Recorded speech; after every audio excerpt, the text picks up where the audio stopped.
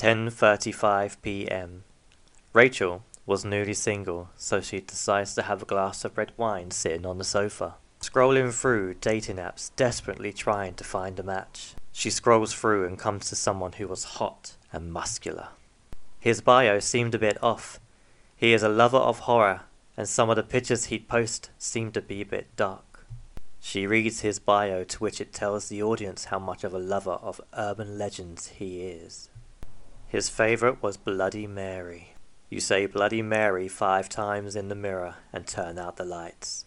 Shortly after that, she will appear in the mirror, standing behind you.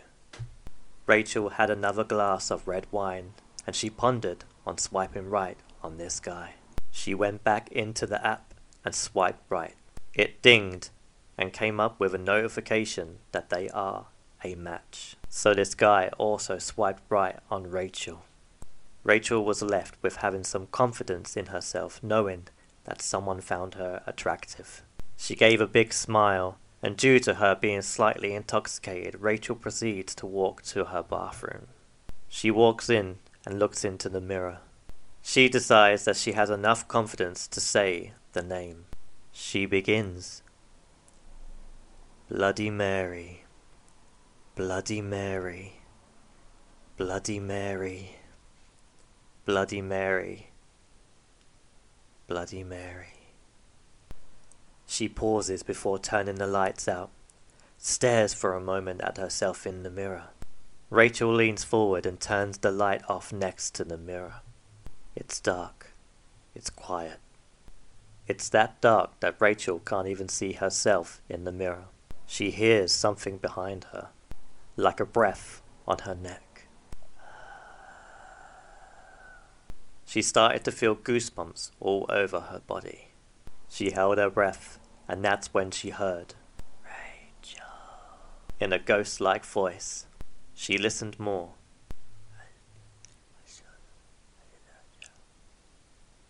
Rachel! Very frightened, Rachel then switched on the light, and there, in the mirror behind her, she saw a woman standing there, the same height as her. Hair dangled over her face, and of what she could see of her face, it was damaged and dented. Blood was stained over this person's face. She saw this woman for like 2 seconds, but it seemed like 30. Rachel then ran out of the bathroom and shut the door. Petrified of what she had just saw, Rachel decides to go to bed. As soon as she goes to sleep, the quicker daylight will come round. Rachel locks the back door, goes to the kitchen and walks past the back door where she places her empty wine bottle and glass on the side. Rachel then walked up the stairs to her bedroom and gets into bed. Rachel wakes up during the night. She looks at her clock next to her bed and it says 3:03 a.m.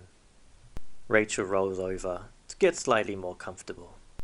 And there, she sees a black shadow of a figure of a man standing over the edge of her bed.